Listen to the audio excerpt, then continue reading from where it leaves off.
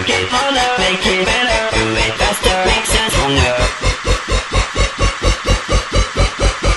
More than ever, hour after hour, work is never over.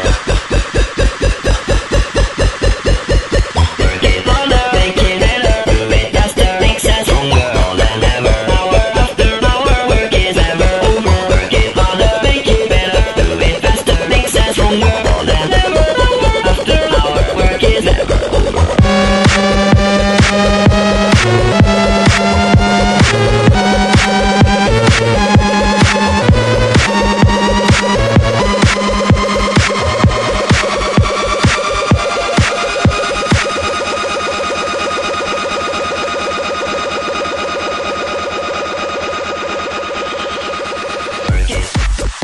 Ron, what's up?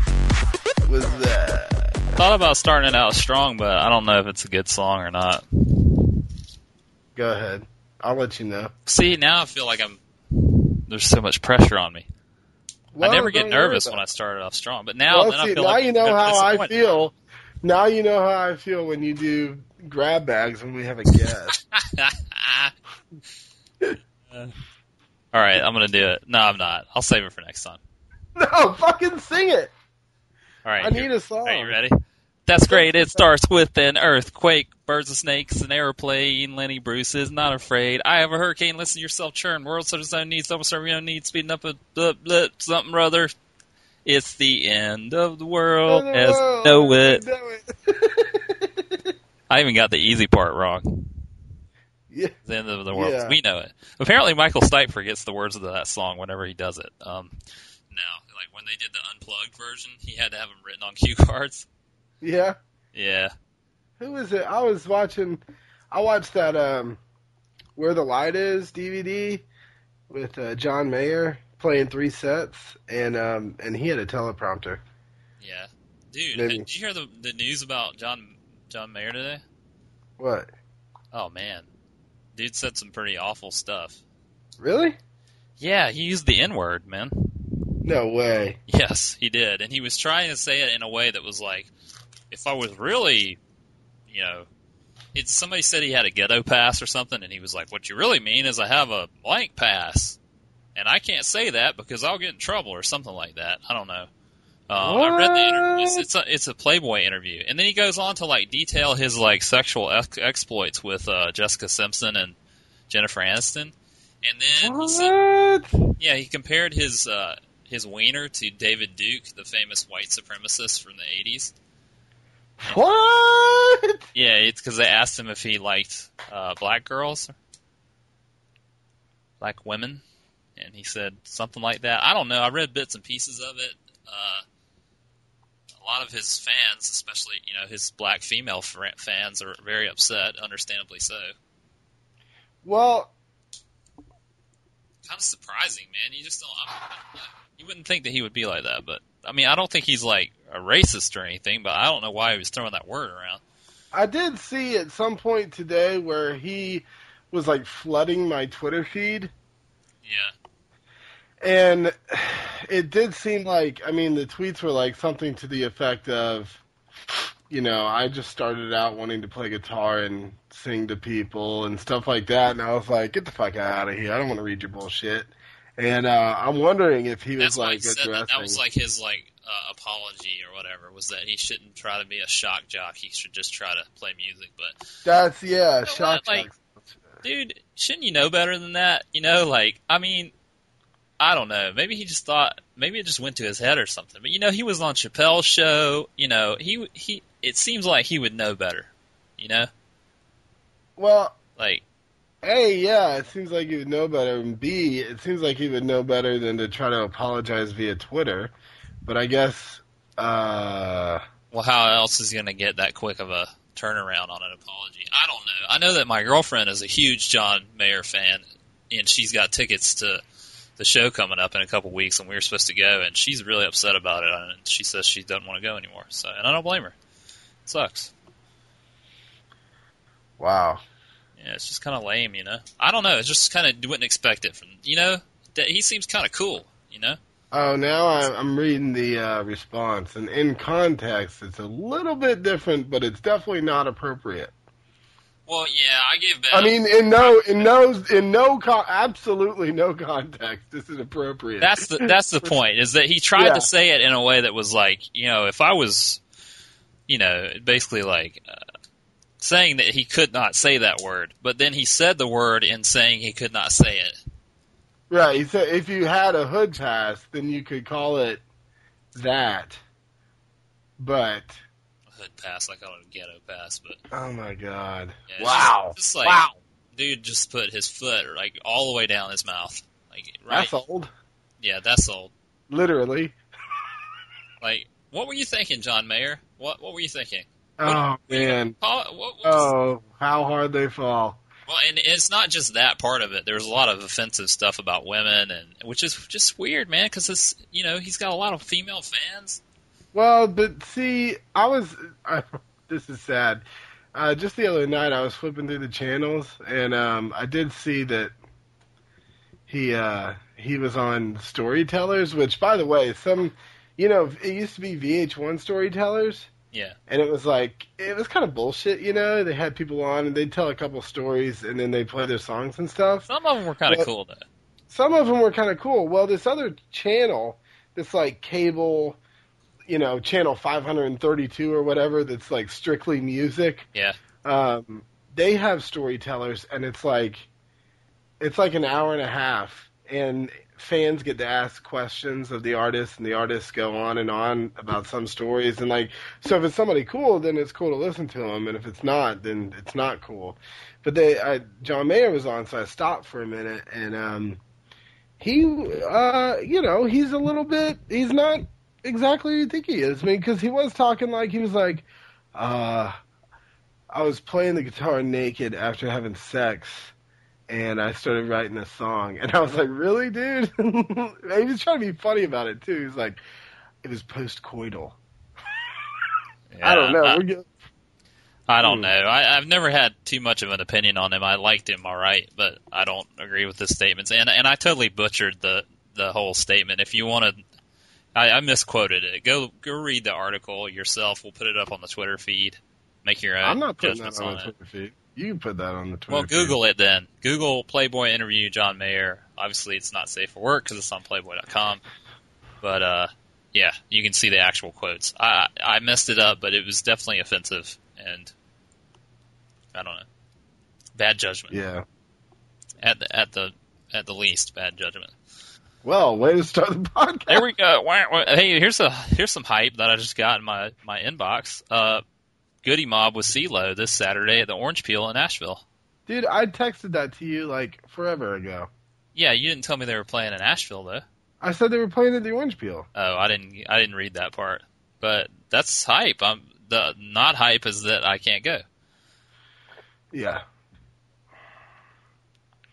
Well, yeah. If you live in Asheville and you listen to this podcast, then stop and go to the Orange Peel. Go watch the Goody Mob, because they don't dance no more. Yeah, so we got some housekeeping. Housekeeping. Number one fan this week. We're gonna give this to our web guy, Kevin DeLeon. His wife, Amanda. She's a huge Saints fan, and we're gonna talk about the Saints later. But just gonna give her number one fan this week because her team won, and so congratulations there. I was thinking about them being down in Louisiana after. The only thing that made me happy after that disappointing Super Bowl, which wasn't overall disappointing, it was a fun game to watch, whatever. Yeah. But I was so disappointed that the Colts lost. But then I thought, well, at least Kevin and Amanda are really happy, overwhelmingly happy. Everybody in that city is happy. I don't know. It's a big thing for the state of Louisiana in general, and in New Orleans, and so yeah, hat tip to them. Well, we don't have a hater this week, but we just want to say we got Miss now on staff. We got Miss Pantheon fan. Miss is she's taken to updating our website. She's making some changes to it. Kevin's still doing all the behind the scenes stuff, posting everything, but he and I are both busy, so Miss is taking over posting some stuff on the site, and she's been putting some more information on there, so hopefully you guys are enjoying the links and things she's putting on there for the Yeah, I'd say that's a bit of an understatement. What? Like, putting some more things on the website. Like, the post for the last episode, which she put stuff on it, like, dwarfs all the other posts together. Oh, yeah. I don't mean to understate it. She put a lot of stuff on there, and photos. And It made me want to go to the website. So, I mean, she improved our website by 100% as far as content, and, we're lazy. We haven't put up content on there, and she's willing to do it, so thanks to her. Yeah. And I just wanted to throw this out here that, man, we want to hear from some listeners. We haven't heard from you guys in a while, so send us your questions. It can be a question about anything. And in fact, we have a little something about this. Our friend Uncle Jebediah would love if you would send in any questions you have about life in general.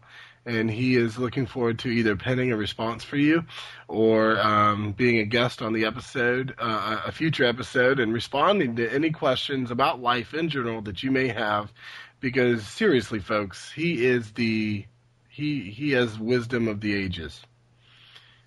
Yeah, so if you need life advice from some guy you've never talked to or heard from, you can send it in. Put dear Uncle Jeb, or life question, anything in the title. Anything. But you can also ask us questions about us or the podcast or anything. And our email address is ionlyliketheir.oldstuff@gmail.com. And in fact, if you have suggestions for the show, feel free to send them. Well, we always ask for suggestions, and this time I'm just asking, send suggestions, but also if you have specific questions for us, we want to interact with you. So the best way for us to do that is to answer your questions. Do it. Sounds good. It's your show. Not really. It's our show. Nah. In fact, we get a ton of emails. We just don't respond to any of them. Yeah, we're like, oh, yeah, we don't, that doesn't fit. Doesn't fit our format. Yeah. Yeah, so, all right, let's get into the meat of the episode. The meat section.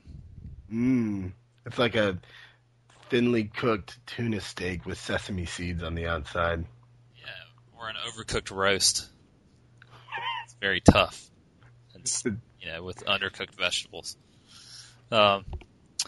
Yeah, so the big topic for this week is the Super Bowl. I'd say it's the Super Bowl and Lost. Yeah, but really the Super Bowl is like a national holiday. So we're going to get to Lost, but we're going to talk about the Super Bowl first. Huge game. Huge game because I really liked both teams that were playing in it. But the Colts, the Indianapolis Colts, as everyone knows, is my number one favorite team in the whole universe out of any sport. And so I was totally hyped. Loved Peyton Manning. Was ready for him to get another ring. And it didn't really turn out the way I wanted it to. It looked like it was going to. Yeah. And it looked like it was going to be a blowout. Mistakes were made. You got to give credit to the Saints. They stuck with their game plan, and they made it work. And they won the game, definitely, but the Colts made some mistakes. People were hurt. I don't know. I was disappointed, but yeah, like we said before, it's great that New Orleans had that moment, and it's big for them. Have you been keeping up with PTI? Did you watch PTI the Monday after the Super Bowl? Yes, I did. Do you Pardon agree with for those of you who don't watch that show on ESPN? So do you agree with what Mike Wilbon said about the Colts are a great team? They execute well, but they don't have the swagger or dogging in them like the Saints had with the risky calls and just that extra umph that the Saints obviously had. I don't think so. I don't think it came to that for me. Like everybody's saying, well, that onside kick was so gutsy. Well, no, I don't mean just the 4th and 1 go for it or the onside kick, but I mean in general, are the Colts the most conservative team in the NFL? No, not at all. No, they have a very specific game plan that they follow, but they're not conservative, I don't think. They went for a couple of tough fourth downs, and they went for it. I was a little surprised they went for that long field goal. I kind of wanted them to just go for it or kick the punt, Yeah. really just go for it at that point. But I don't know. I mean, everybody's saying the turning point of the game was when that onside kick was kicked off. The kickoff after halftime by the Saints, and everybody's like, "Oh, it's such a brilliant move." No, it was a pretty stupid move, but it worked. It was stupid, but it worked. And if it didn't work, everybody would be saying how that was the dumbest move ever if the Saints had lost. And how that was the turning point of the game of how the Saints lost. That was not the turning point of the game. The turning point was in the second quarter, the Colts made a stand and kept the Saints from scoring. Both they were on the goal line. They kept them from scoring a field goal and a touchdown. And that was awesome. It was a great stand. But then they had a crappy series when they got the ball back, and then they let the Saints kick a field goal. And so they went into the half 10-6. And that's the turning point for me, was that they let them come back and get that field goal. And then the Saints were like, we can do this, But I kind of think that the turning point was the interception. Well, everybody's saying that too, but I don't think so. That sucked, and that was a problem. But it really wasn't. It was the turning point was before that. But I don't know. And now, of course, all the sportscasters, last week it was all like Peyton Manning, the greatest ever. And now it's like, oh, Peyton Manning sucks. Yeah, you can't do it. Let's go back to Tom Brady's nutsack. Yeah, let's get right after the thing. Jamel Hill, one of the columnists I follow from ESPN, I unfollowed her because she said, "Oh, I've always liked Tom Brady better than Manning." I'm like, you know what? You were one of the people last week that said Peyton Manning is the greatest thing ever. So, I'm just sick of that. Well, Peyton he Manning doesn't have the rings. Yeah, you know what? That's true. Yeah, but the point of irony, and this is coming from, again, pardon the interruption, because this is where I just wanted to laugh in the face of Wilbon. It's because they were talking about, right before they talk about Peyton Manning, they were talking about Drew Brees and how now Drew Brees can be in the discussion for greatest quarterback ever because he's got a Super Bowl ring. Yeah. And now that he's got a Super Bowl ring, he can be in the discussion. And then they turn around to Peyton Manning and they say he's not the best ever because he doesn't have more than one ring. Yeah. And it was like, well, we got to go back to Tom Brady because, he's got more championships and this culture values championships. And I'm like, do you really hear yourself? Every sportscaster out there really is hoping that this Patriots thing is going to turn around, that ship is going to unsink itself and come back. Please, Tom Brady, please come back. 18-1, folks. 18-1, and I don't want to take anything away from Drew Brees because he's an awesome quarterback. I liked him when I liked his old stuff when he played for the Chargers, and the Chargers did him wrong, and I thought it was great that the Saints brought him in, and he's a great quarterback. Were you watching the pregame little Hallmark stories? Yeah. Yeah. Did you see that? Did you watch that? Or maybe it was the next day where they had the doctor that did surgery on his shoulder. They were replaying the video of him hurting his shoulder. Yeah. I almost threw up. Yeah, it was rough. Really almost threw up. He preceded Phillip Rivers, who's also a good quarterback, but he preceded him at San Diego, and San Diego just kind of let him go. They just kind of did him wrong, didn't care about him. And the Saints picked him up, and he's fully embraced the city. He lives in the city of New Orleans. Yeah. So, this hype, I can't take anything away from him. But back to Peyton Manning. Everybody's like, here's the stat. Look at this stat. Peyton Manning is 9-9 in the playoffs. Oh, that's so terrible. He's 9-9. I'm like, that means that motherfucker has been to 18 playoff games. Okay? Yeah. In 10 years. All right? So, I don't understand that logic. He can't get it done in the postseason. Well, he's got a ring. They say the same thing about Marty Schottenheimer, that coach. He is like, Marty Schottenheimer has a 40-70 record in the playoffs. It's such a terrible postseason record. I'm like, what? He's been in 110 playoff games. Holy shit! Well, I can't get it done. Well, I mean, there's lots of teams that never make it to the playoffs. So, Yeah. I don't know. It's just always it's just something to talk about. It's talking points. I think that Peyton's going to get another ring. I think right now, I'm still think that Joe Montana is the best quarterback of all time, because he had 4 rings, awesome player, but Peyton Manning's got 4 MVP rings or MVP trophies, and that's a hard award to get, Yeah. So I don't know. Especially when Tom Brady's out there too. Oh yeah. Well, I'm surprised that Tom Brady just gets his own MVP every year. Yeah. He gets the Belichick MVP, which is just sweet.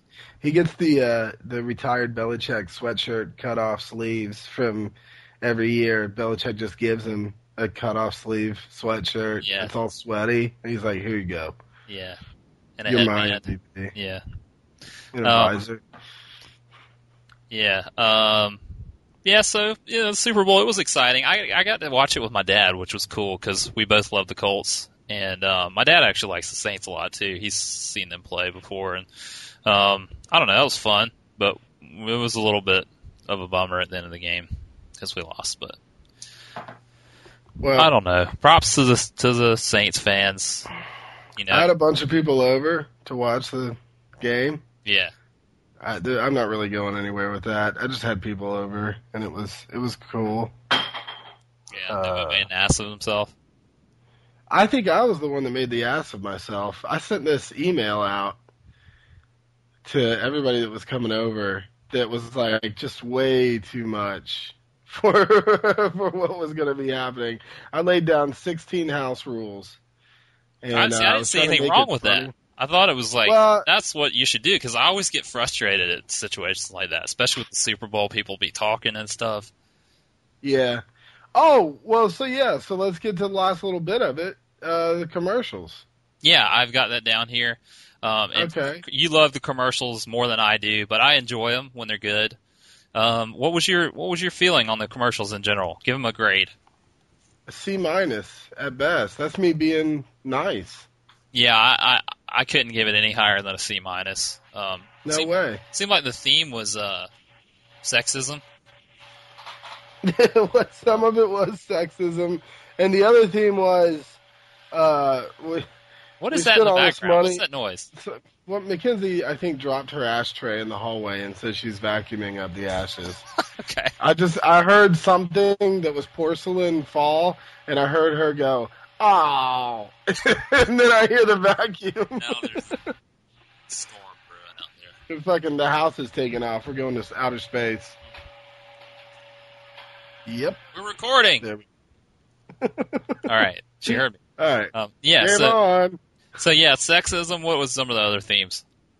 It was, we spent so much money to get a spot on the Super Bowl that we're not going to pay marketing team anything to come up with a good fucking commercial. Yeah.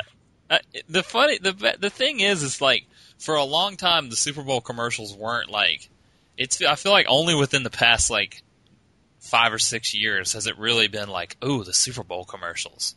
Before it was just like, wow, these are amazing commercials, but nobody thought, well, these are just amazing because they're Super Bowl commercials. They were just like when people premiered their big commercials, and now it's like, oh, we've got to make the amazing commercial, and it's not amazing anymore because of that. It's like it's lost some of its luster to me. But it's weird because I feel like the NFL has been trying to get more female fans lately, and I know a lot more women that are watching the NFL. And so all the commercials are like totally men based, and the women, a lot of women watch the Super Bowl, and this is a stat, I'm not making this up, but women watch the Super Bowl for the commercials. It's a big draw for female fans. And then so, you've got female fans that like football and female fans that like the commercials, and this is what you got for us? Yeah. Like, come on. It's not funny. Beer commercials fail in general. See, usually those are the best ones. They usually are, but this year they fail. Let's see. Okay, let me throw a few out here. One that I thought was good was the Betty White commercial. Did you see that one? That was my favorite. Yeah, Betty White gets tackled. She's playing a football game, playing in a backyard football game, and somebody just tackles her, and the whole thing is like, eat a Snickers, or you're going to play football like Betty White. I don't know. So I thought that one was pretty good. What about the Doritos commercials? They were better than the beer commercials, but some of them I didn't really like. I really like the one where what's his name goes to the kid's house and the kid sees him checking his mom out and slaps him right in the face. That was who is it? He plays for the Colts. He's the running back for the Colts. Really? Yeah. Donald Brown? No. Wasn't Joseph Adai? Yeah. That was not Joseph Adai. No. Okay. Yeah, that one was pretty funny. It was funny because it was shocking when the kid slapped him, and there's this loud slap noise. The Doritos commercials, some of them were mildly funny, some of them were pretty terrible. The Dodge commercial was pretty awful, where the guy was like, I will tolerate your mother. I will do this. I will do all these things that are general things that guys don't like to do. I did laugh when he said, I will watch your vampire TV shows with you. Yeah. Because I was looking at Mackenzie. It made me think of it made me think of our friend Kill Machine that we play video games with because he loves those vampire TV shows. Yeah. But yeah, he's like the tough SWAT team member guy. And he's the one that watches them, not his wife. Yeah. So it made me think of him. I was like, man, they're totally off on that one. But that was funny. I thought the Brett Favre one was pretty funny. Mm. It was all right. I like the one, the Pop Secret and the Nuts. The Aqua guy, it was really bad. He was like the SeaWorld director of people like jumping out of the water and eating popcorn and nuts. Yeah. Yeah. That was pretty good. What about the Tim Tebow ad? The controversial Tim Tebow ad. Did you see that one? Yeah, everybody. Yeah, I mean, what a great bait and switch. Yeah, they accomplished what they wanted by they got all this controversy. This was a pro-life ad funded by Focus on the Family or whatever, one of these interest groups, and they built it up with all this controversy. And then when they played the ad, it really didn't have much to say about being pro-life. It was very toned down, and it was fine. It didn't offend me or anything. I thought, I don't have any problem with that kind of ad. Regardless of whether I agree with the politics or not, I just don't necessarily want that in my Super Bowl experience, Mm-hmm. I don't want to think about politics and issues like that during the Super Bowl. And it's kind of weird. It's especially when I'm being bombarded with beer commercials, and then you're trying to throw something serious at me. What are you doing? You're not paying attention. What are you doing? Sorry, I pulled up a forum of commercial hate, and I'm reading. I'll have to send it to you later. Okay. Sorry, I'm done now. I closed it out. All right. The E-Trade baby. What about it? Wah, wah. I know you love that E-Trade baby. I know you love that E-Trade baby. Did you see? Milkaholic. I love the old E-Trade baby. Okay, I like his old stuff. They've switched the E-Trade baby. The special effects are not as good now, so his voice, his mouth is not synced up as good to it. I just love the Shankopotamus one that they used to have. Obviously, they didn't shoot enough commercials with that old E-Trade baby. He's in college now. Mm-hmm. They got the new E-Trade baby. The new E-Trade baby is kind of creepy. Somebody said that they switched the E-Trade babies and changed the voice because the E-Trade baby's supposed to be growing up. That's bullshit. He seemed younger to me. I don't know. Yeah, seems younger. I thought it was kind of creepy to have the whole girls thing. He's got a girlfriend and stuff, and he's 1 year old, and it was just kind of weird to me. I didn't like it. I don't know. In general, it was just a letdown. Are you reading something still? No, I'm listening to you. Okay. Well, you got anything else on the Super Bowl commercials? Not really. I mean, overall, my favorite Super Bowl still is when the Titans played the Ravens, and I think that's been the best one in recent memory. What was that? 99? Was that the Titans that played the Ravens that year? Yeah, it was Eddie. It came down to Eddie George's. Did his knee hit before he got in the goal or not? And that was the last play. That and was, it was 2001, really kind of maybe. 2001. No, it wasn't 2001. No, it was 99. It had to be 99 because I was not old enough. Titans Ravens Super Bowl. I can't. I can't find it. Let's see.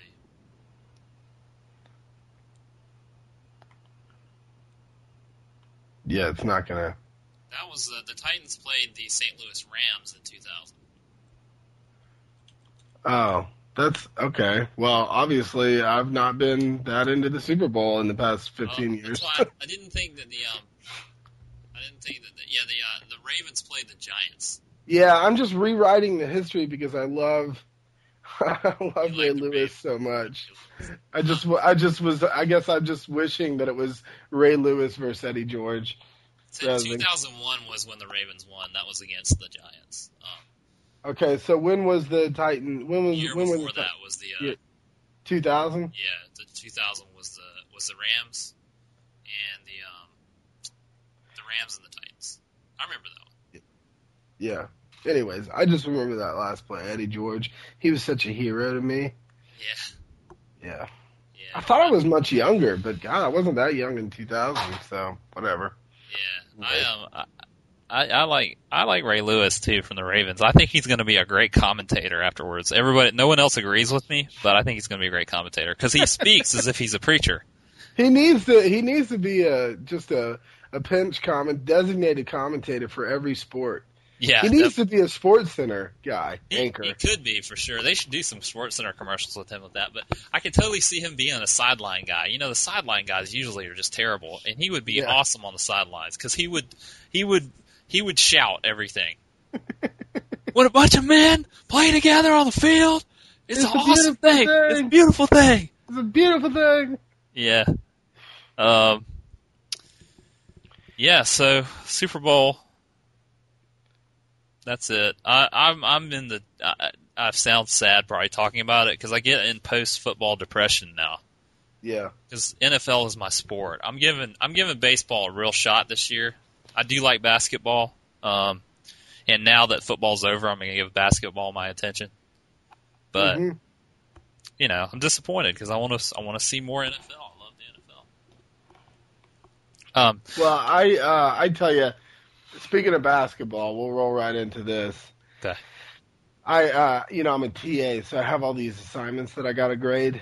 And on Monday night at 7:00, Villanova was playing West Virginia, which Villanova's, a perennial top 25 team. Okay. Yeah. And that's my team. I went to school there for a little while. I knew the players. I was friends with the freshman guys that when I was a freshman there, they were freshmen, and we were in the same orientation group.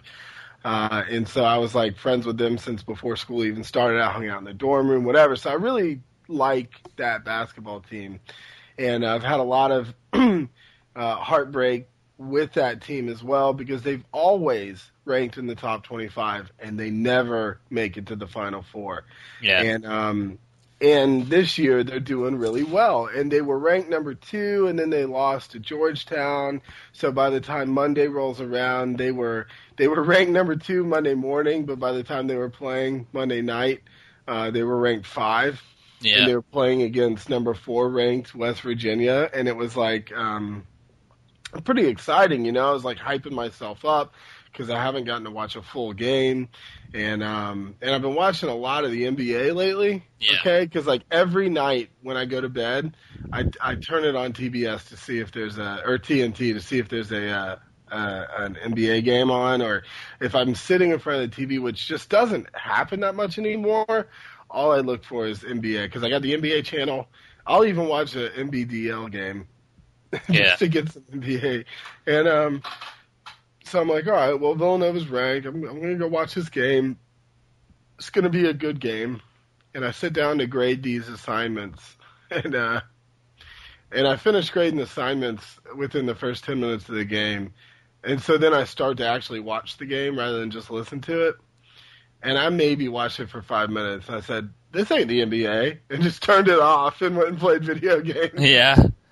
Just didn't compare to you. Finally, you've reached the threshold now where it's gotten to the point where it's like, do I want to watch boys like fumble around and just tons of turnovers, or do I want to watch men posterizing other men? That sounded weird. Not that there's anything wrong with that, but Yeah. So, I mean, whatever. I'll be hyped for March Madness. I'll fill out a bracket, but it's going to get busted pretty early because I just haven't. I used to be. I mean, what? You have watched me. You have ushered me into this maturity of the NBA. I used to only watch college basketball. I used to denigrate the NBA, and I would do really, really well at the end during March Madness because I had watched all the bullshit teams like Siena and Gonzaga back in that day where like I had a 15-2 upset in my bracket that usually was right and that would launch me into higher scores. But over the past 2 or 3 years, I've just slowly morphed into an NBA watcher. And I don't know. I mean, it's a shame because all my friends that live near me, you know, I mean, Josh and Delaney and mainly Julia, you know, Delaney's wife, I mean, they are huge college basketball fans. And my whole family, I mean, my mom and my sister, and my stepbrother, they all love college basketball. I mean, my mom buys the package where she can watch every single college basketball game that might have a video camera in it. You know, they have live feeds from some mom that's sitting in the stands with the Super 8 camera, and she'll get it on the TV, and she watches all college basketball. But it's just not the same. It's just not the same level of play. My thing with college basketball is I feel like it's so pointless because the players stay for 1 year most of the time and then go. Like the good guys stay for 1 The year ones and that then are go to worth the NBA. watching. Yeah. Yeah, so it's like just totally fucked to me. Just kind of, I don't know. It's kind of the same thing I have with. I mean, what the classic argument is they've got more heart, you know. But the reason that they got more heart is because they're trying to get to where the real shit's going on, which is the NBA. Yeah. You know. So. Yeah.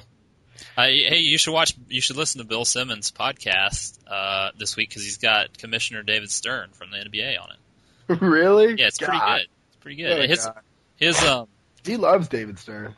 Yeah. It's a pretty hype interview, and he also Bill Simmons' podcast after the Super Bowl is pretty good too.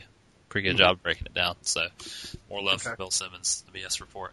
Hey, I just want to read this out to you real quick. I got this Wikipedia page up for Super Bowl XXXIV 2000, the St. Louis Rams for Tennessee Titans. The halftime show. This is who they have listed as the halftime show: Phil Collins, Christina Aguilera, Enrique Iglesias, Tony Braxton, and Edward James Olmos. What did Edward James Olmos do in that? Does he play any instruments or anything? Did he act during the halftime show?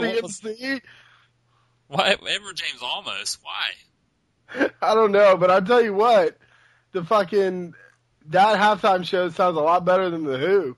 I love the Who, man. So I enjoyed it, but I mean they are very. Tell me it wasn't flat. Tell me it wasn't flat. I don't think so, man. I thought they sounded pretty good for their age. And the stage was pretty awesome. But I'm a long time Who fan. But it was a weird choice. I would not have chosen it if I had got to choose. You know, I don't know, but anyway, it was just kind of strange. Like why them? You know, and Tony Braxton. I'd like to go to a Tony Braxton concert. Yeah. Yeah, that'd be great. Let's move on to Lost. So, the bane of my existence, Lost, the TV show, which I enjoyed the first. Well, you know, we could have a whole fucking. You know, we used to in the first 10 episodes have one topic for the entire show. I feel like we could do that with Lost. Not saying that we're going to talk for the next hour and a half about Lost. We'll try to crunch it down, but we could go through the seasons and like let me just ask you this. Now that you're in season 6, okay, having watched every episode from the first 5 seasons, if you had to do it over again, where would you stop watching? I wouldn't watch any of it. If I could do it over again, now I'm invested in it. I have to see this stupid ass show to the end. I hate it that it gets so much critical acclaim because it's just a piece of shit wrapped up in like, fucking. The Emperor has no clothes. It's like, oh, look at how great this is. Look at how witty the writing is. Look at how complicated the writing is. It's just they're just stringing us along. This first 2 seasons were pretty awesome. I really enjoyed the first 2 seasons. Then after that was just a slow slide downhill. Yeah, I mean, I would stop watching it at the end of season 2. Yeah. Right. I just feel like they're like, well, we've always known what we wanted to do with it, but it does not feel that way. It feels like they're just making it up as they go along. Yeah, we always know what we want to do with it. We want to make a shit ton of money and frustrate people. Let's just drag it out as long as possible. Thank God this is the last season. I'm going to have to watch every episode. The premiere, we're going to talk I just want to talk in generalities about this because people have said, well, if I don't watch the show when you're talking about it, I'm not interested in it. But just in general, the first episode of this season, just rehash what happened in the last episode last season. Yeah. It was nothing really different. There was about one. Well, they kept there were replaying two the same lines. moment over and over again.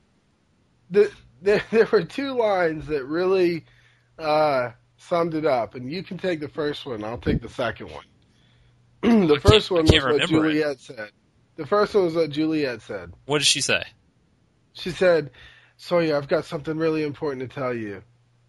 And then she fucking died. Yeah, that's exactly that sums up the whole show. The whole show is like... And then, no. And then the very end of the episode, Saeed is dead, and then he comes back to life and says, what happened? Yeah. That's I've got lost. something to tell you. Dead. What happened? Coming back to life. What happened? Yeah, it's truly a show about, much like they say that Lord of the Rings is about walking. Lost is about walking. Yeah. They walk. It's about people walking and having plenty of time to answer any question that is asked of them and not answering those questions. Never. They're walking for 6 hours straight. Who killed so-and-so? Well, I know. I'll tell you when we get tell there. you later. It's not important right now. What? Just answer. What else do we have to do? We're walking through the goddamn jungle. Yeah. Just fucking tell me. Yeah, just tell me. I wouldn't stand for that. I'd be the one guy that's like screaming at everybody, just like, tell me what you're thinking. God. Yeah, and my biggest note on episode 1 this season was that they have this Lost Temple set, and it looks just like the Legends of the Hidden Temple set from Nickelodeon from years ago. There was somebody I don't even remember who, but it was on the internet somewhere where somebody had tweeted or something like, next season or next episode of Lost will look like this, and it was a screenshot of the Legends of the Hidden Temple. Well, I made that joke first, so they owe me some money. I made it first. No, I made it before you did. I tweeted it. I made it to you. No, you didn't. I'm the one that told you. It looked like that show where the kids ran through that No, temple. but I had already tweeted that when you had said that. So we must have had it at the same time. We'll look it up if you want. Same time. Same time. Same time. Yeah, Legends of the Hidden Temple was this game show on Nickelodeon, and they had this it was kind of hype, but it was like this fake-looking temple with these like foam blocks that made the temple. And basically, the Lost Temple looks like that with a crappy jacuzzi in it. Yeah. You know? Like a fountain. Yeah. Like with a fountain in the middle of it. And, so like, well, you couldn't spend a little more money on this than that? I don't know. Time out real quick and fix your microphone. What's wrong with it? You've been going in and out the whole time, but I haven't said anything because of last time, you know? Yeah. It's fine. But, I got it now. Well, you just got to the point now where I'm having a hard time understanding you. You sound like you're on a cell phone. Okay. Well, how about now? No, it's not different. How about now? Oh, God. No. Okay. It's all right. I'll just deal with it. Okay. Yeah, so that's Lost. The other thing I had here is something we talked about earlier today that I just wanted to see what else you had to say about it. You mentioned that, all rules are off once you turn into a parking lot. Oh, my God.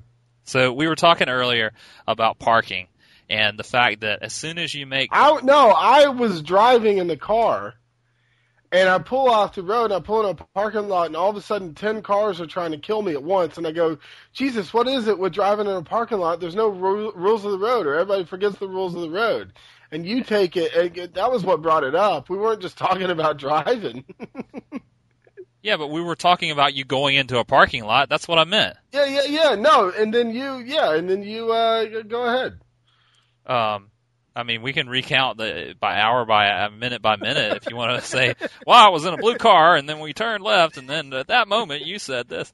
No, I said that it's basically like as soon as you turn into the parking lot, it's like Mad Max. It's the Wild West. It's the Wild West. It's like the Mad Max Beyond Thunderdome.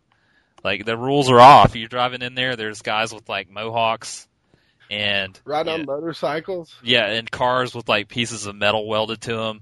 A 5 foot difference, 5 feet from the road into the parking lot. Yeah, on the road, people drive crazy, but at least there's some semblance of rules. When you're in the parking lot, people are driving on the wrong side of the lane. People are trying to cut you off. You're doing the whole chicken thing where you're trying, I'm going to go this way, but you're going to try to go this way, and then we're going to get stuck here. People are driving diagonally across the parking lot. It's just lawless. And it's the worst is when you go to a parking lot of like a really nice shopping center. Yeah.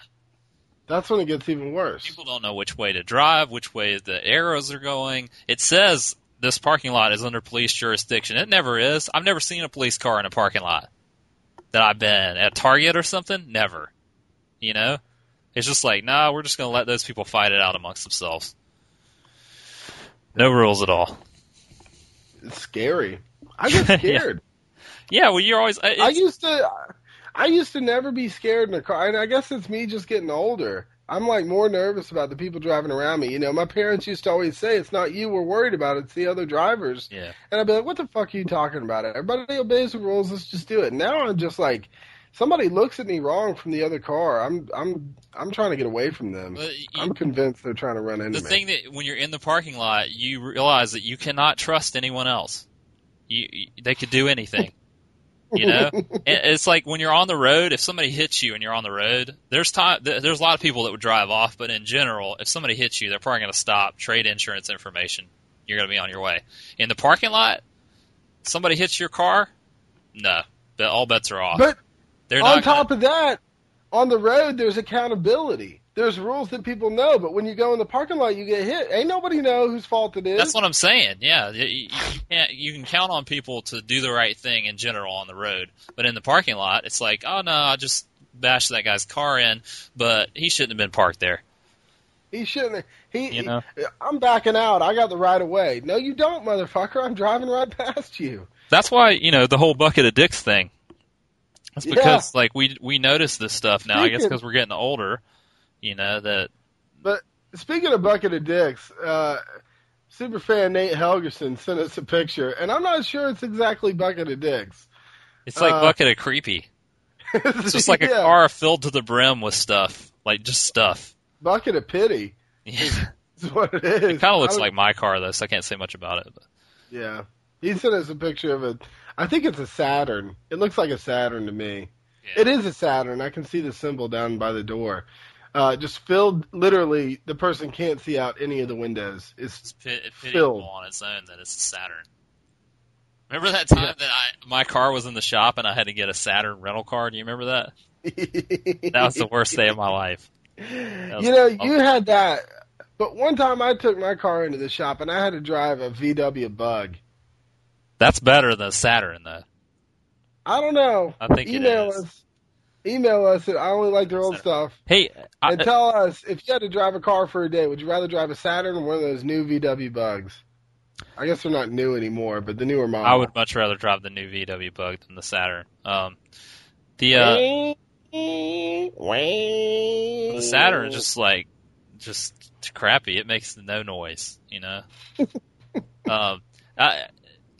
sort of touched on this a second ago, but one of the things about the parking lot that makes me realize I'm turning into my father in a lot of ways is all my life my dad has complained about the way parking lots are designed. Like, anytime we go anywhere, well, I'd have designed this differently. I don't know why they've got this here. There was an idiot that designed this. Because he's always just mad that there's, partly because people don't know how to drive in the parking lot. But That's it. he blames it on the parking lot designer, that, he should have put that aisle in there. And he's always got a suggestion for how to make it better. And I always say, well, when you get to design your parking lot, I'm sure it'll be a lot better. And he just kind of goes, Hey, who makes a living designing parking lots? I want that job. It's an engineer's job, but so now I find myself Don't catching tell me you went to school for that. Indros is a civil engineer. He got a master's in like concrete. Okay, well, I mean, an Imagine engineer that. designs a parking lot, But like, how much schooling do you need to design a parking lot? Like Apparently, a you slab need more than what's being given out because but according to my father, they're really poorly designed. And the thing is, now I find I myself get so grumpy in the parking lot that I start blaming the designer, and then I'll catch myself. I'm like, man, this is such a crappy design, and I'm like, oh my gosh, I'm turning into my father. Oh no! Which my dad's great. I love my dad, but that's one of the things that I'm like, I'm never going to do that. I'm never going to complain about the way parking lots are designed.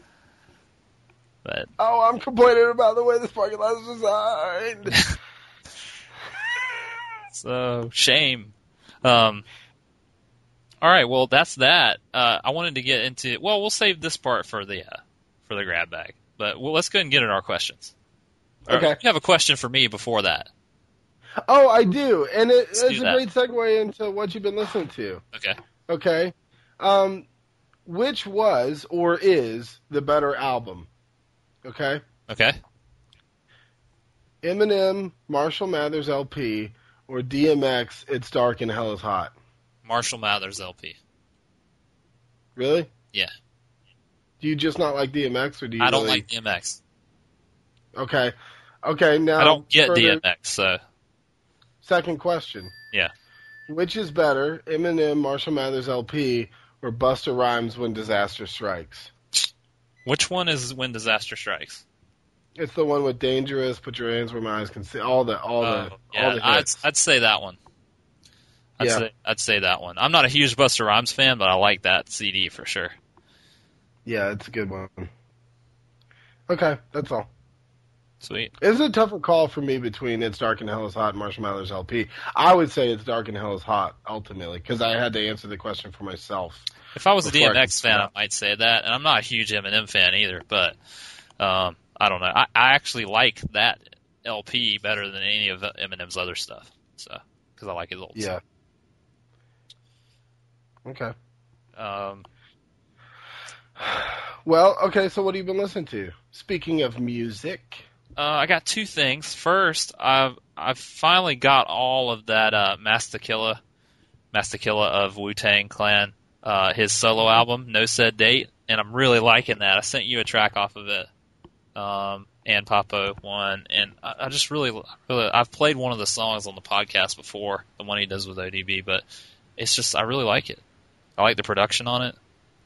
Yeah. I feel like it's better. I feel like it's better quality production than Enter the 36 Chambers.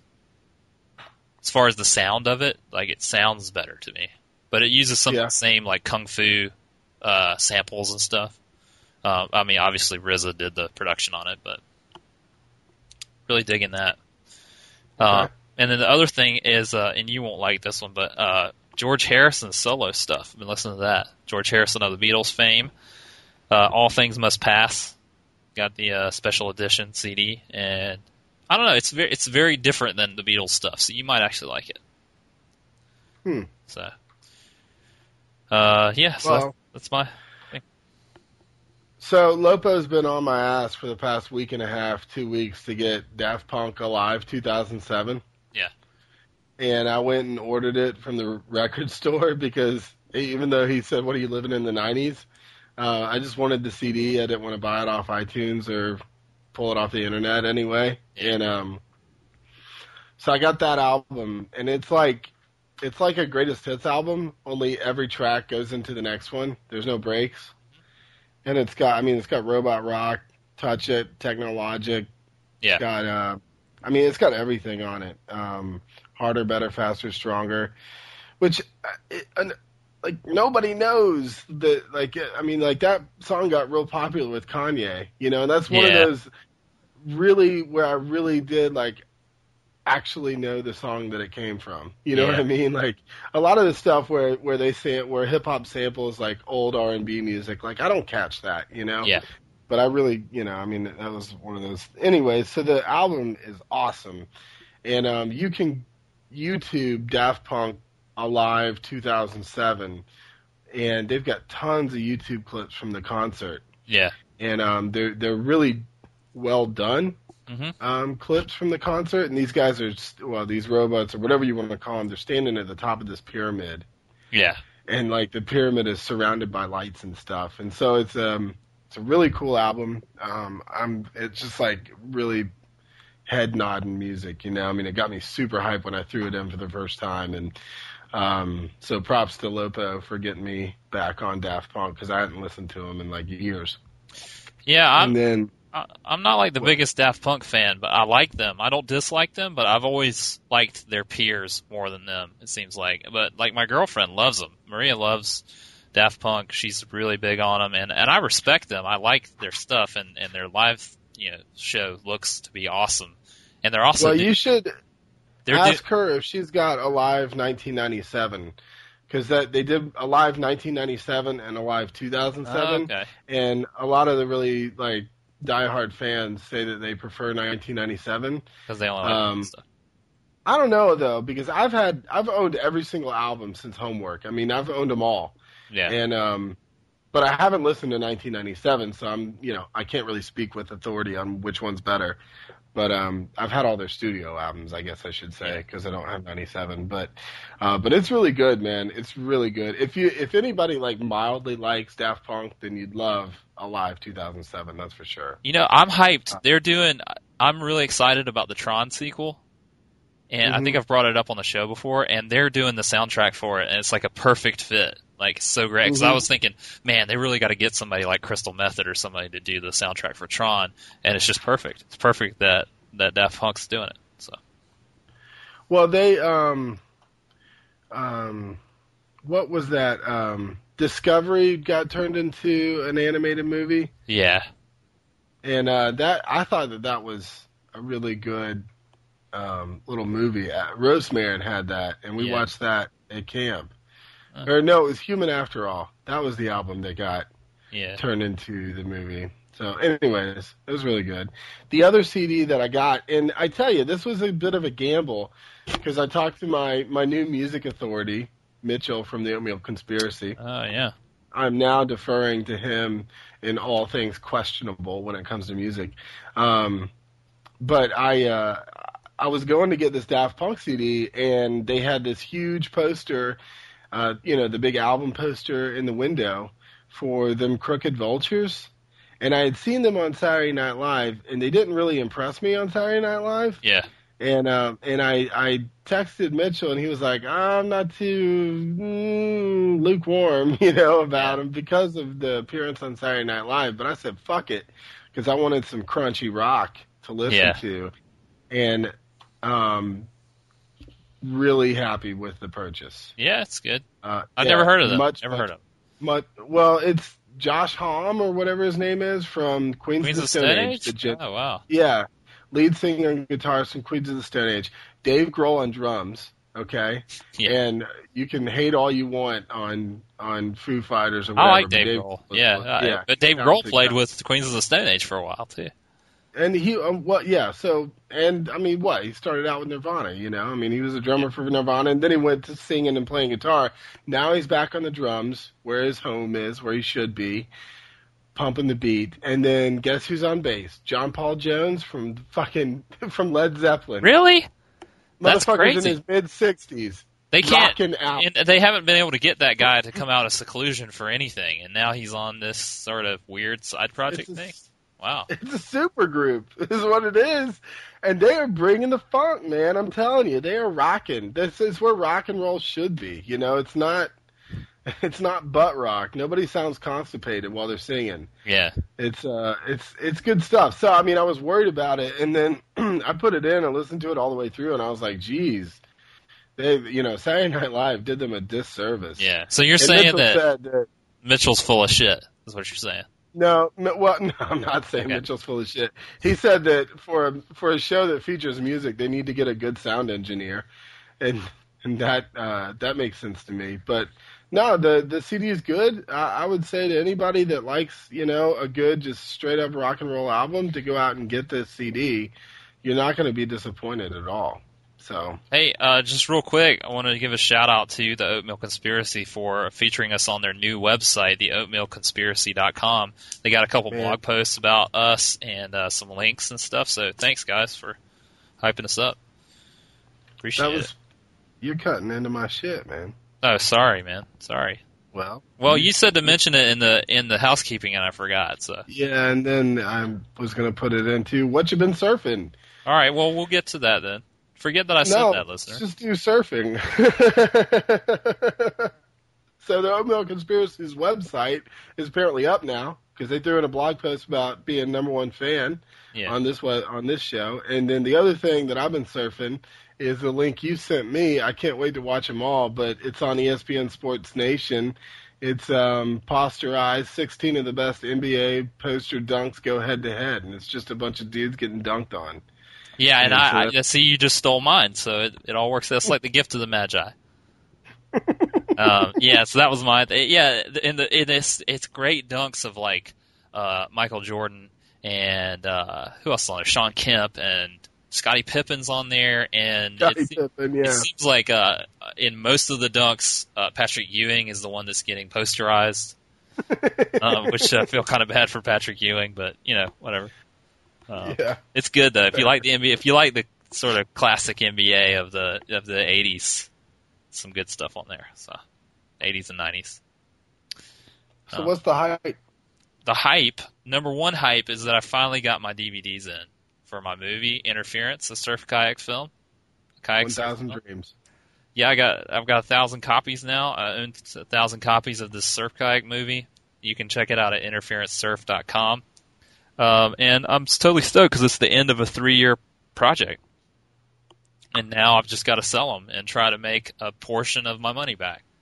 So you had the first premiere last night, right, in Greenville, South Carolina? Yeah, we had done a premiere in the summer, which was of the sort of, not the final cut of the film, but it was kind of the world premiere of the film, if you will. And then we did, Spencer Speed Diddy helped me set up a premiere in Greenville, South Carolina last night there's a Eastern Outdoor Rep Association show was there, basically a trade show with outdoor reps. And so we did this premiere and some of those guys came over and it was pretty good. We had a good crowd. It was at Coffee Underground in Greenville and yeah, it was fun. It's good to see the movie on the big screen. And totally stoked to actually have physical copies of this thing now. So how does it feel now being finished with it? Is there anything that you take a look at, like you were watching it last night at the premiere, and say, God, I wish I would have changed that one moment? Yeah, they're all things that I knew when I sent it off. Basically, I hit the point where I was like, you know what, I can't work on this thing anymore. And it's down to really obsessive-compulsive stuff, like one frame. Like, I'll notice that one frame is off in a transition or something, and I'll be like, man, that one frame just bugs me. But I imagine 9 out of 10 people don't even notice, so it's the movie I wanted to make, and I'm glad I spent the time I did on it because I was able to do it the way I wanted it, but I would never be happy with it 100%, just how I am about stuff. But. So what's next then? Now you got Interference out. Is there going to be an Interference 2? Yeah, and we're going to do some little side project things in between now and then. We've got some footage from the World Championships this past summer that we're going to put out as a little mini Interference film. And then Interference 2 we're in production on that right now. We're going to try to take some trips next year with it. And but I'm making an instructional surf kayaking video next. I've already shot it, so I just have to edit it. So for the people that don't know what surf kayaking is, what is it in 2 sentences? It's like board surfing, but in a kayak. That's one sentence. Do you have a whole other sentence you can use? Don't need to. Board surfing in a kayak. Carving up and down on a wave face, much the same way that a board surfer would, but in a kayak that has fins in it. Specially designed surf kayak. Nice. But that's cool. the movie is like a travel movie. You know, we've talked about it before. There's a lot of stuff from the locations we went. We went to Morocco and Ecuador and Spain and Portugal, and so there's a lot of fun stuff in it. But yeah, it's definitely targeted towards the surf kayaking crowd. So there's that. Another thing I was hyped on was that the Skull Candy rep, the rep for Skull Candy headphones came to the premiere last night, and he gave me a sweet set of headphones that I'm using right now. Yeah. And so it was cool that he came out. He liked the film and everything, and they're pretty cool, pretty cool company. So tell us about these Skull Candy headphones that you're wearing. He brought a bunch to give out, and he gave some to the people in the crowd, and he gave me like this. He knew I was a DJ, and so he gave me a set, and he was like, "Here, try these with your DJ setup." And I didn't see them because they were in the dark, but when I got home, I realized that they're like Rasta colors. So they're like green, yellow, and red, which is funny because like I'm not really into the whole Rasta thing or whatever, but it's got the lines on it. But I've fully embraced them. I'm happy to wear them out and stuff, and have people see my Ja Rastafari support there. Keeping it Irie. Yeah, it reminds me of the what's that Saturday Night Live skit of Are you there, Ja? It's me, Ross Kemp. Ross Trent, yeah. Ross Trent, yeah. We need to put that link up on the Twitter feed. It makes me feel like Ross Trent. But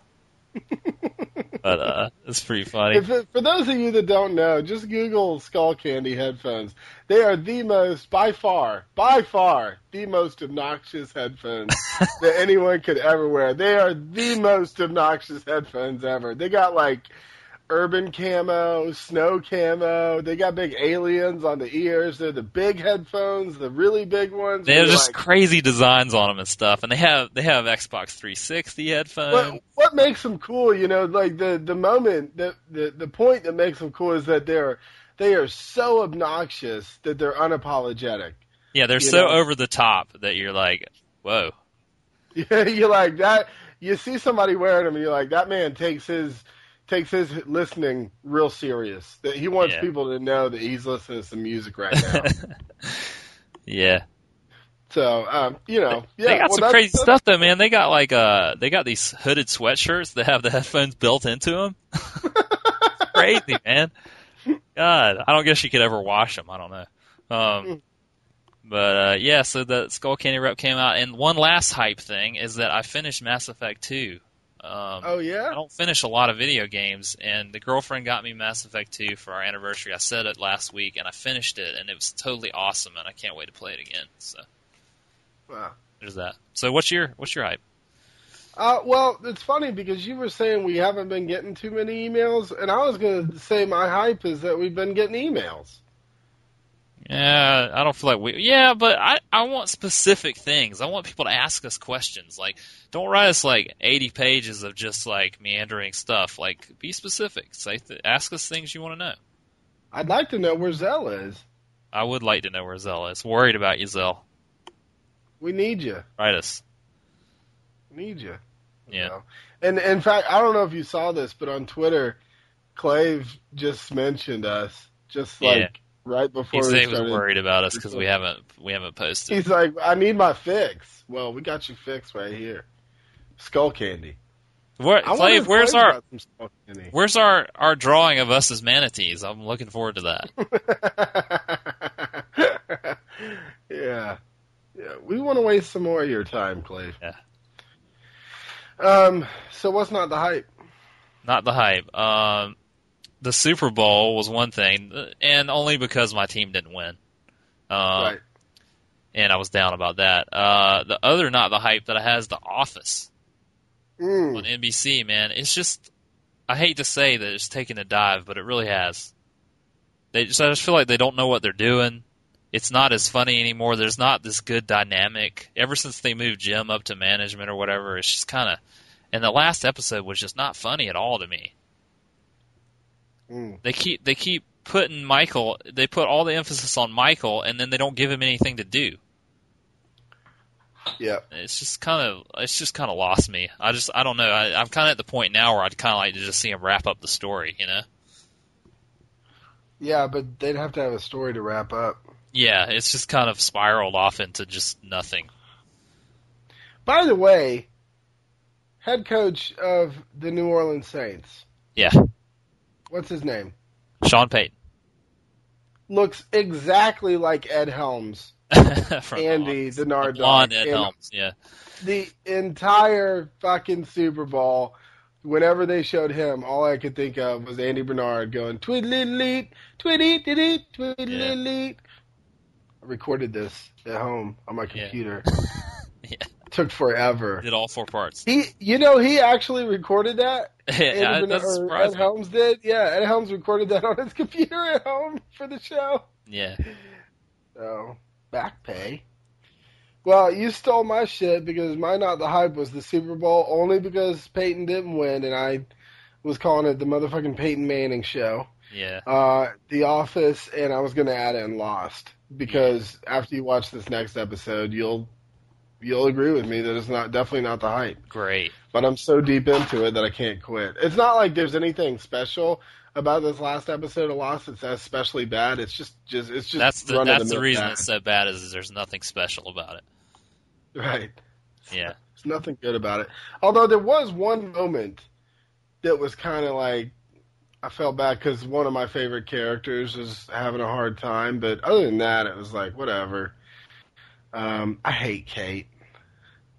How they have really turned Kate and Jack into these scornful people that I cannot stand because I used to really like them. They started out doing flashbacks, Yeah, and then they were doing flash forwards, and now they're doing flash presents.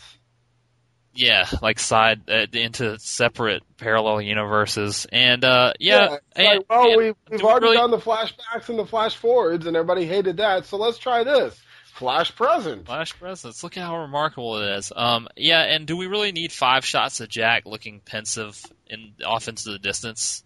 Off into the sunset. His lip kind of quivers a little bit, and he always looks like he's about to cry. I'm thinking. This is my Matthew Fox thinking face. Yeah. So what's the hype still out? Hype's still out on Aliens vs. Predator on Xbox 360 because I've been playing it a little bit. I played the PC game a long time ago, and it was a lot of fun. I really like this. I really like Aliens, the movie, and I like Predator, the movie, and I like Aliens vs. Predator, the comic book, so it kind of combines all those things. And, yeah, it's crazy. You could be the alien, and you're just like running around wildly. You can run on the ceiling in the game as the alien. And, I don't know. It seems kind of fun. I just don't know. It's just the demo we're playing right now, so I don't know if the full game's going to be fun or not, but pretty fun. What's your hype still out? Google Buzz. Maria's on that. She was hyping that up today. I haven't tried it yet. It's okay, so I guess part of it is kind of confusing, and I may be sounding really ignorant right now, but I don't know. So they've set up Google Buzz, and it's being marketed as like the Facebook killer, right? Yeah. That it's just not the Facebook killer, but it's like Google's answer to Facebook. Okay. Yeah. And so you go on to Google Buzz, which is the link for it is right in between Inbox and Chats. Okay.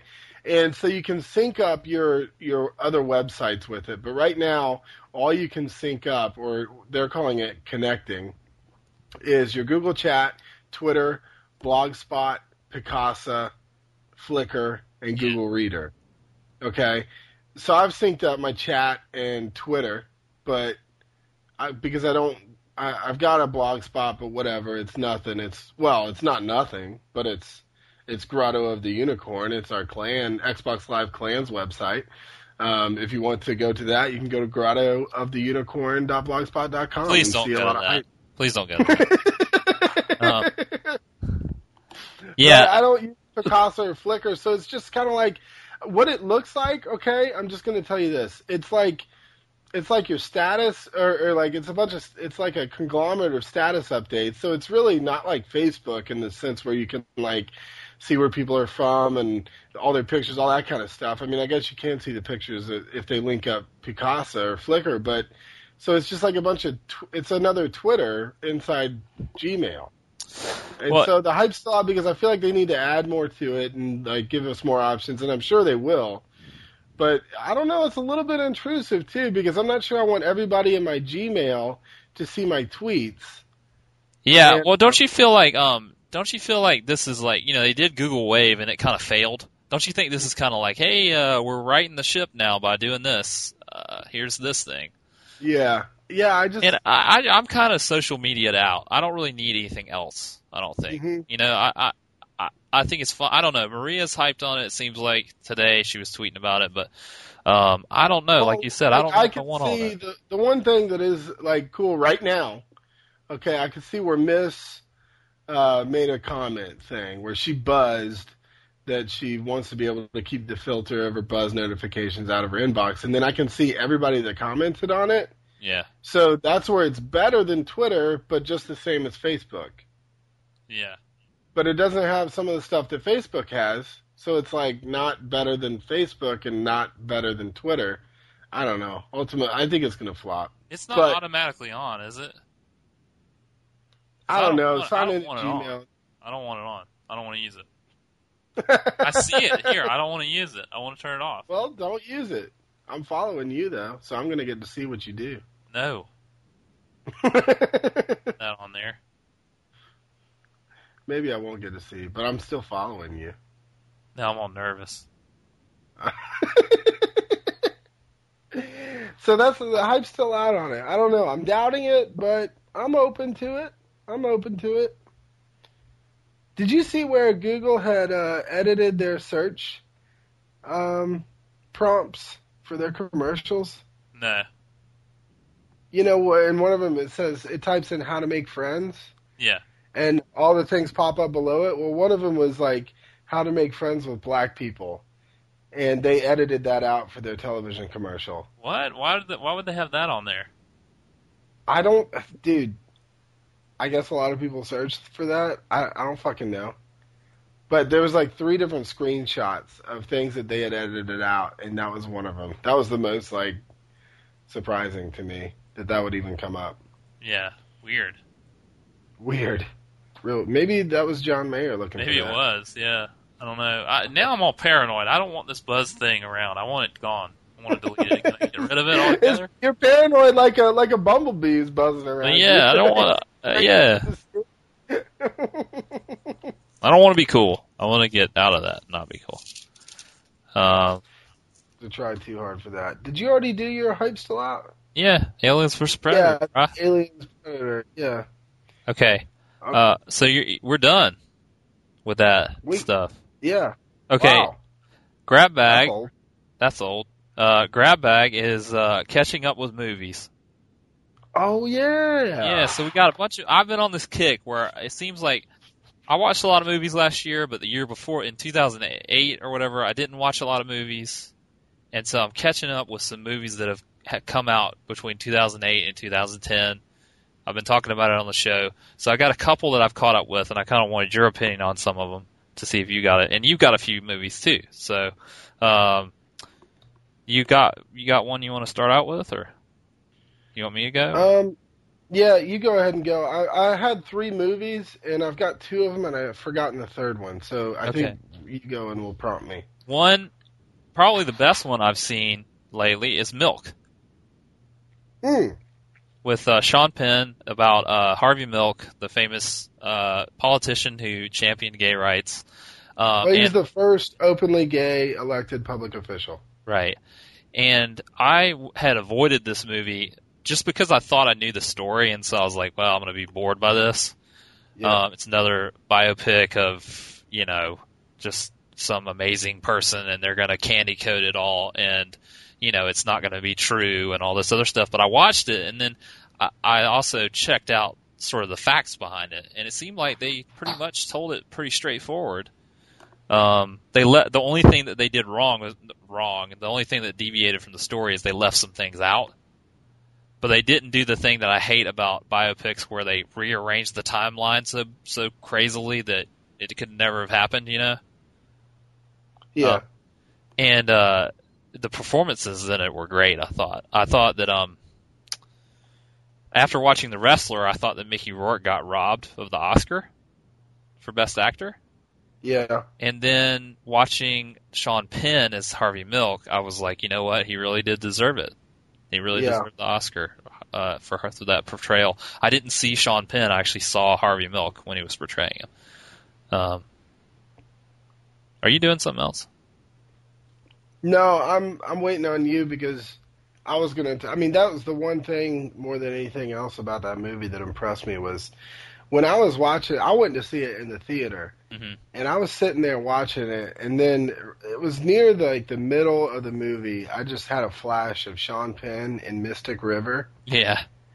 and then Sean Penn doing Harvey Milk, and I was like, this motherfucker can act. That nobody can deny that. Yeah. Now, you may not agree with his politics and what he does with his celebrity status to try to raise awareness for issues, but this motherfucker can get on the screen and play a character. Yeah.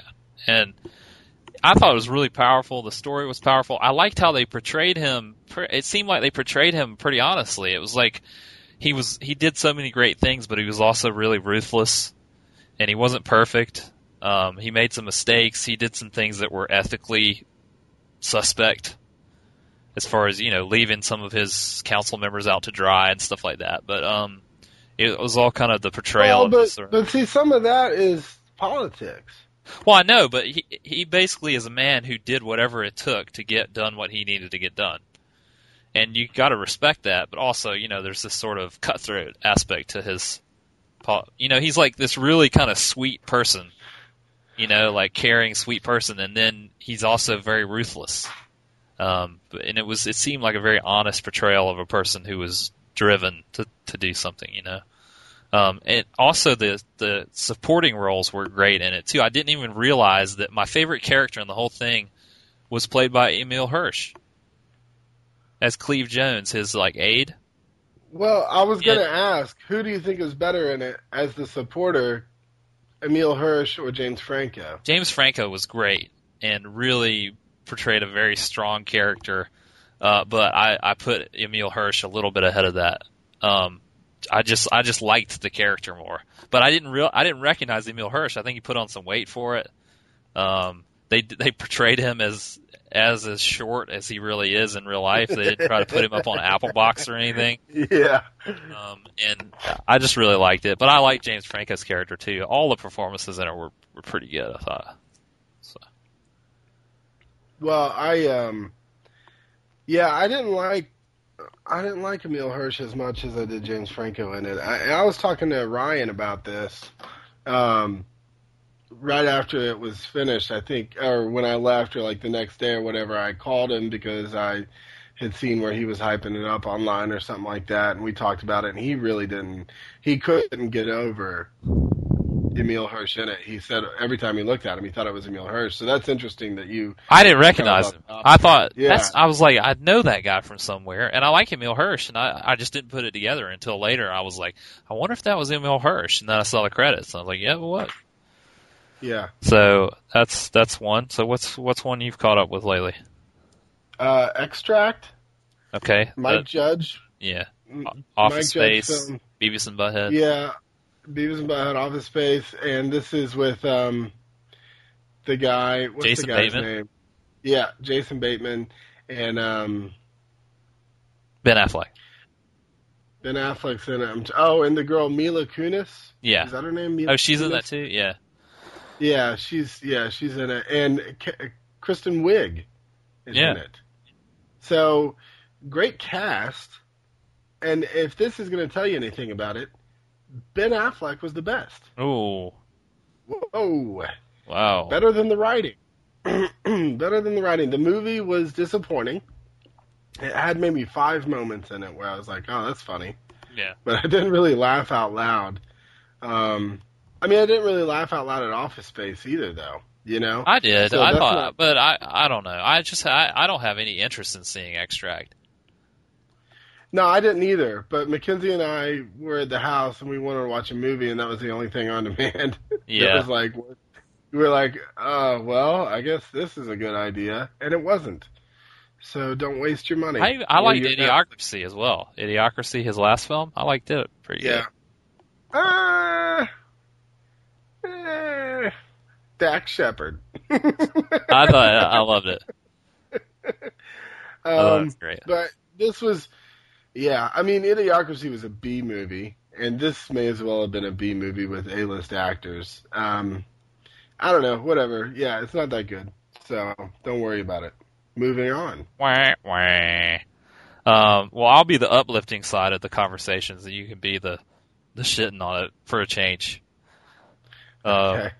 The next one, and this is a nice little transition from that one. Also a Mila Kunis film, Forgetting Sarah Marshall. Oh, yeah? You hadn't, Yeah, it's one of those ones I missed. I'm not a huge Holy shit. I'm not a huge Judd Apatow fan. Some of his stuff I think is funny. Some of it I just don't like, or I don't think is as amazing as people say. And he produced this, but what is it? Jason Segel wrote it and acted in it. And man, I really liked it a lot. I thought it was a nice little story. It was almost like a fairy tale kind of thing. And I don't know, another one of those films that kind of touches on the plight of the emotional man. Yeah. You know? I thought Mila Kunis was amazing in it. I thought she was great as the sort of new love interest. I was surprised because I didn't think she had those kind of chops. And I really like Jason Segel a lot too. The more I see of him, the more I like. Well, not the more I see of him because I don't really want to see his ass ever again. But you did see a lot of him in that movie. Yeah, I was just like, you know what? You wrote this. It's just a chance to show me your ass. So, but not just your ass, but your cock. Yeah. Well, I did. They're bringing Dick back. That was Yeah. one of those articles that was, one of the reviews was like Judd Apatow and friends bringing Dick back with full Yeah. frontal male nudity. Well, I thought it was. That's a fun movie. No, yeah, I don't know. I love it. It's a movie that That you look last at it movie? and you think, man, this is going to be such a shitty dude chick flick mess.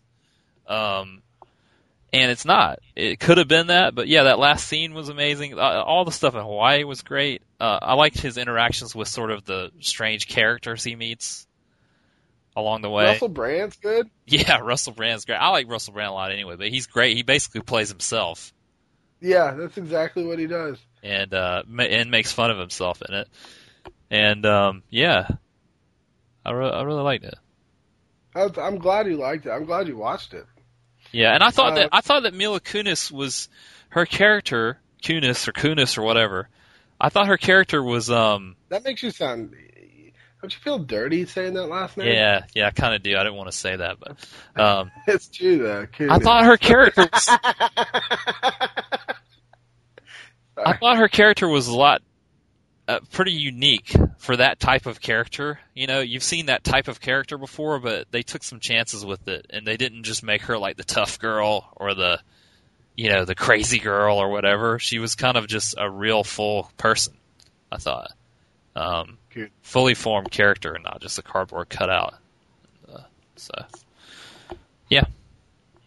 Kunis. Kunis. Okay, so I'm kind of ashamed to say this. I'm not ashamed. Fuck it. I'm proud of who I am. I got a thing for Mark Wahlberg. I like he's a Mark good Wahlberg. Yeah. Yeah, he's great. Well, so I try to see just about everything that he does. And Tell your mother I said hello.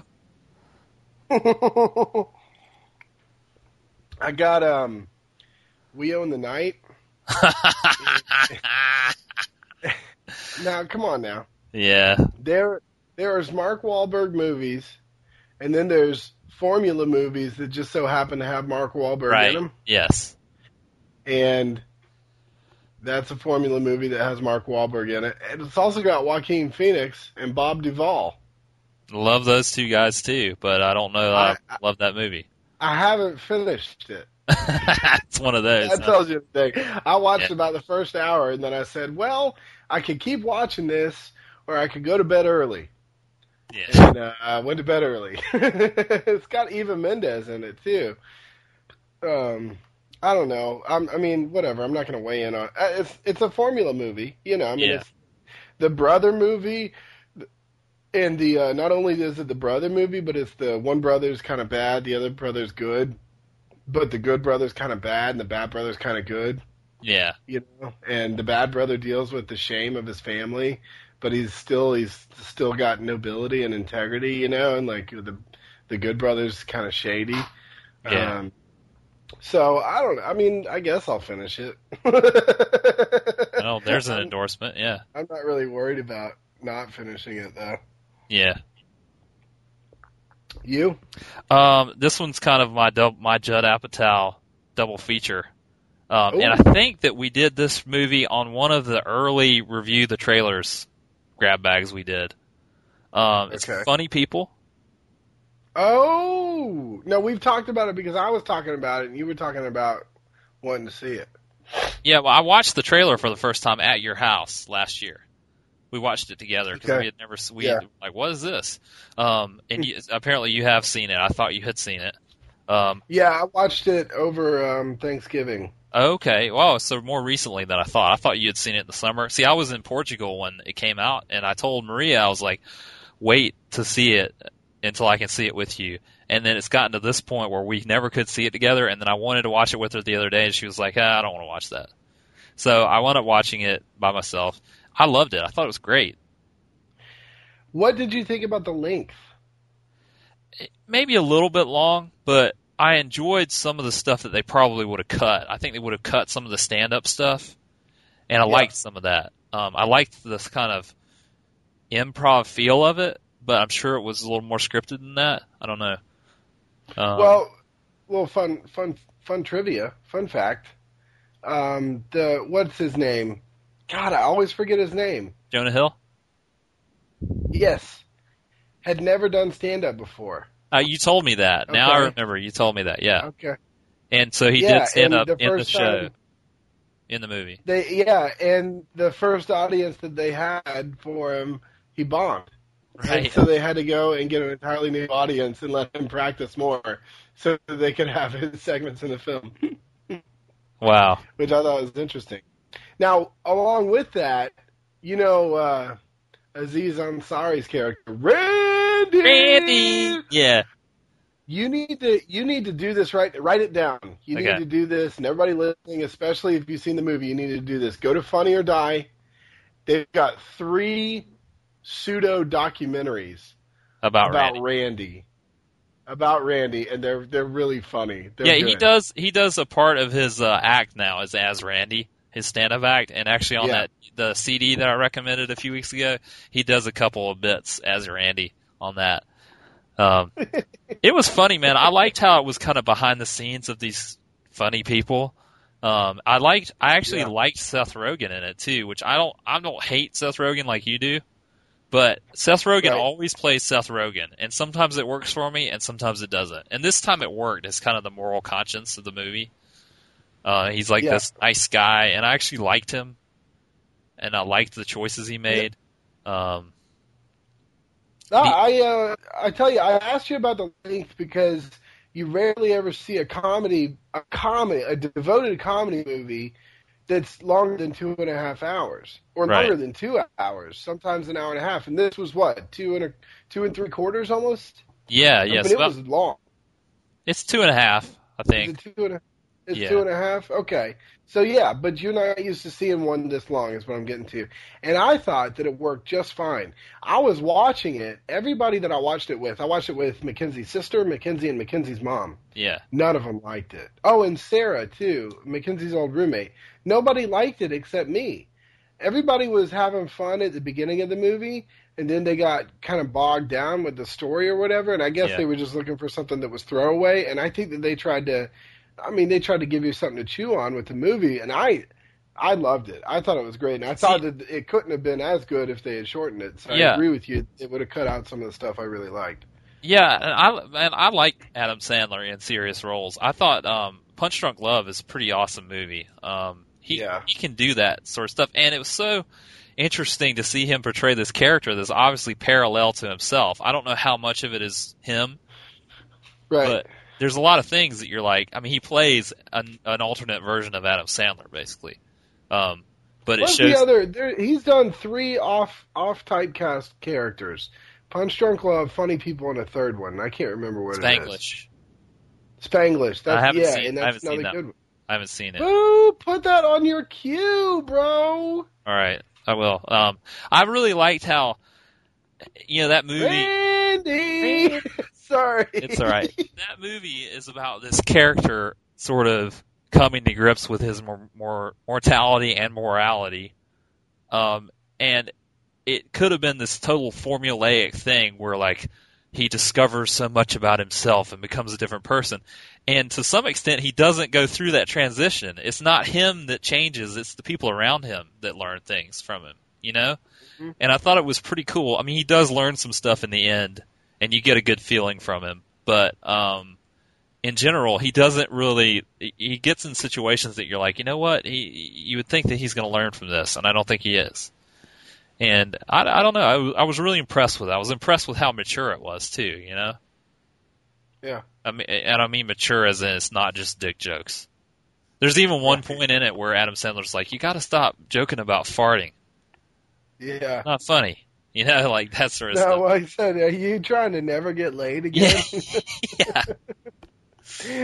Yeah, no, I thought it was good. That's cool that, God, you've been catching up on movies I've been wanting you to see, or like that I've seen and liked and you haven't seen yet. Well, yes, it's my pile of shame. I'm working through my pile of shame. And I've been watching shitty movies, so. Yeah. The flip side of it. What's you got another one? Well, yeah, I got a couple more actually. All right, go for it. How many more do you have? That's all of mine. So. Okay, well, I can run through these pretty quick. I mentioned watching I Love You Man again, didn't I? No, you didn't. No, well, Mackenzie and I went to see it in the theater, and then it was on TV a couple, like, I don't know, two or 3 weeks ago. We watched it again. Oh, I do have another one. Yeah, keep going. It's just as funny the second time. Have you seen that? Yeah, I saw it in the theater with Maria. I thought it's great. It's a good Slap movie. of the Bass. That's another movie with Jason Segel where he's like not intolerable. Yeah. And, by the way, Seth Rogen wasn't that bad in Funny People. But no, I Love You Man, Slap of the Bass, great movie. Awkward movie, makes me uncomfortable, but I like it. Yeah, it is awkward. It is awkward, which I like though. We put in Superbad again. Yeah. And like I've been on this kick now where I take a DVD off the shelf. Yeah. And take it to the bedroom to put it in to go to sleep in Yeah. the bedroom. And so right now, in front of you can't hardly see the TV because there's so many. I don't take the DVD back out and put it back on the shelf. So there's like 7 DVDs. I've got all 4 of the Karate Kids sitting in front of the TV, and like Heat. Yeah. Like Superbad. So Superbad is great for the first 25 minutes. And then I don't like it anymore, which is why I put it in, because I knew I'd fall asleep after the parts that I liked. Yeah. And okay. Oh well, let me get back to one that touches on one that you just talked about. Have you seen Role Models? Yeah. It's like a what's the guy's name? The guy in I Love You Man, Paul Rudd. It's Paul Rudd double feature. Watch I Love You Man and watch Role Models. I thought Role Models was really funny. Yeah, it was a lot surprising. funnier than I thought. Yeah. It was surprising because it was a Mackenzie pick. Yeah. And usually that doesn't go over too well. And it was a lot funnier than. It's got Christopher Mintz-Plasse in it. And who's the buddy? Who's Paul Rudd's buddy? Oh, Sean William Scott. Sean William Scott. Yeah, usually he's not very good, I like him. I'm an apologist of him, but he was great in it, and it was a nice little story to it, and just really funny, and I don't know. I thought it was pretty good. That's cool. Yeah. Okay, well, I watched a movie that I was sitting there. I think you hate it, actually, but it was on AMC, and Mackenzie's never seen it. Okay. And so we watched about 45 minutes of it and then turned it off, and we're going to put it on the Netflix queue so she can watch it all the way through. But it was made in 1999, and that's what baffled me about it, is Fight Club. You hate it, right? I wouldn't go so far as to say I hate it. I don't understand the appeal of it. Well, I hate that people love it so much to the point that it's their favorite movie. Okay. That's kind of anyway, so it was on, and we were watching it, and we're going to watch it all the way through because Mackenzie's never seen it. And then one last thing, a little update. We're on season 3 now of Gilmore Girls. And I'm over it. I can't really stand it anymore. Which is a shame because there's a lot of our listeners, and I'm not going to name them, but a lot of our male listeners have seen them all and really like them all. And I guess it's because when we get it, we'll get a DVD of it at once, and Mackenzie wants to watch all 4 episodes right away. And it's just something that I can't do back to back. We sat down, and it was like Friday night. Oh, yeah, no, it was Saturday night. We were going to go out to watch a movie together. It was like date night or whatever. Yeah. And she wasn't feeling good, so we stayed home and put that on, and we watched 3 episodes in a row, and by the end of it, I wanted to blow my brains out. I was so done with the forced witty banter and all that references to stuff just to prove that they can make references to stuff. I was like, okay, I'm done. but so we're content. That's the I guess catching up with family sitcoms. Yeah. Good grab bag. Yeah, my next on my list is I got Bruno, which I haven't seen yet. The last James Bond movie, which apparently isn't very good. Ooh. And Quantum of Solace. You liked it? I mean, if you like, don't go into it thinking it's a Bond movie. Go into it thinking it's a Jason Bourne movie, and you'll like it a lot more. Okay. Well, I liked the one before that. Sort of. Yeah, they take the things that you liked about the one before it, and they took them to the next level. And the things that you like about the Bond movies, they kind of downplayed those. Oh yeah, I don't know. I'm gonna watch it. The other movie. Yeah, no. I've got the Harry Potter movie from the summer, the Half-Blood Prince or whatever. I got that in there too, so I'm gonna check that out. So. Okay, nice. Well, that's I'll be looking forward to your update. Yeah. So that's it. That's the show. Don't forget to send us emails. I only like their old stuff at gmail.com. Or you can follow us on Twitter, twitter.com/IOLTOS. And in your emails, let us know whether or not you want to start referring to us as IOLTOS rather than I only like their old stuff. Yeah, we do kind of both now. Thank you to Miss, thank you to Clave, thank you to Kevin, and thank you to the Oatmeal Conspiracy. And we out. See 'em. Flash on them now. Yo, I got the drop on you, don't flinch. Pop niggas like John Lynch. Leave niggas in they own stench. I'm a light drinker, heavy smoker, known for dumping show promoters. Pass the money over. My whole crew is ex-cons. Be alarmed when you hear the it's on. Silverback niggas under the stairs. When we link up, we travel in pairs. Your niggas best beware, the most thoroughest. Cover all aspects, 4 corners. You can't creep up on us. I'm taking one for the team, till me in. And when the smoke clears, do it again. This ain't a sideshow, you can die slow. There's no I in team, we all ride. Yo, the master of the ceremony. This is my testament, homicide housing. That's what I represent. Criminal gunplay, chemicals rain at PJs. Last straight, another Fed paid, Red Rum Sunday. The world dying for the love of money. Expensive chains, intensive pain from that cocaine condensing the brain. Catching the strain as I look back. Memory lane, simple with plain envy and fame. A major part of the game. Chemistry grain, foolish kids ran when I came. 40 acres, 5% of terrain. Spark light through my vein tunnel. Aim through this jungle of rain. A lot of haters wanna see us hang. But watch me bang, there's an eagle crane. Snap, crack, shatter your frame. Another victim in the system where we barely sustain. Fortunate, I sold 1 million records first campaign. Sipping rosemary, cherry, champagne. Nigga, the young and the dangerous. Water on the wrist, ice twist. Talk with a list. VIP, top of your list. We all in it together, forever and ever. Down for whatever, whenever. Yeah. We all in it together, forever and ever. Down for whatever, whenever. Check the words from the genius that was written in pen. Murder gloves hide the fingerprint, but never the sin. Ghetto prophet that's born to quote. Got the climates behind me with your face on scope. Don't provoke, trust son that ting bust, and we well dangerous. Who can handle us when we rush the clubs on thrust? Yo, don't miss the lead vocalist, terrorist, Wu Chamber, pure danger. The God hold a fort, teach Lord Universal, beat down my stomping ground. We hold courts in the streets of New York. Snort the gunpowder, I stay red like fire. Cut the mic wire, hit a love ballad note, pen stroke, beautiful quote for you to deep throat. Ghetto life had to be rough up in the housing. They only make them like us every 25,000. We all in this together, forever and ever.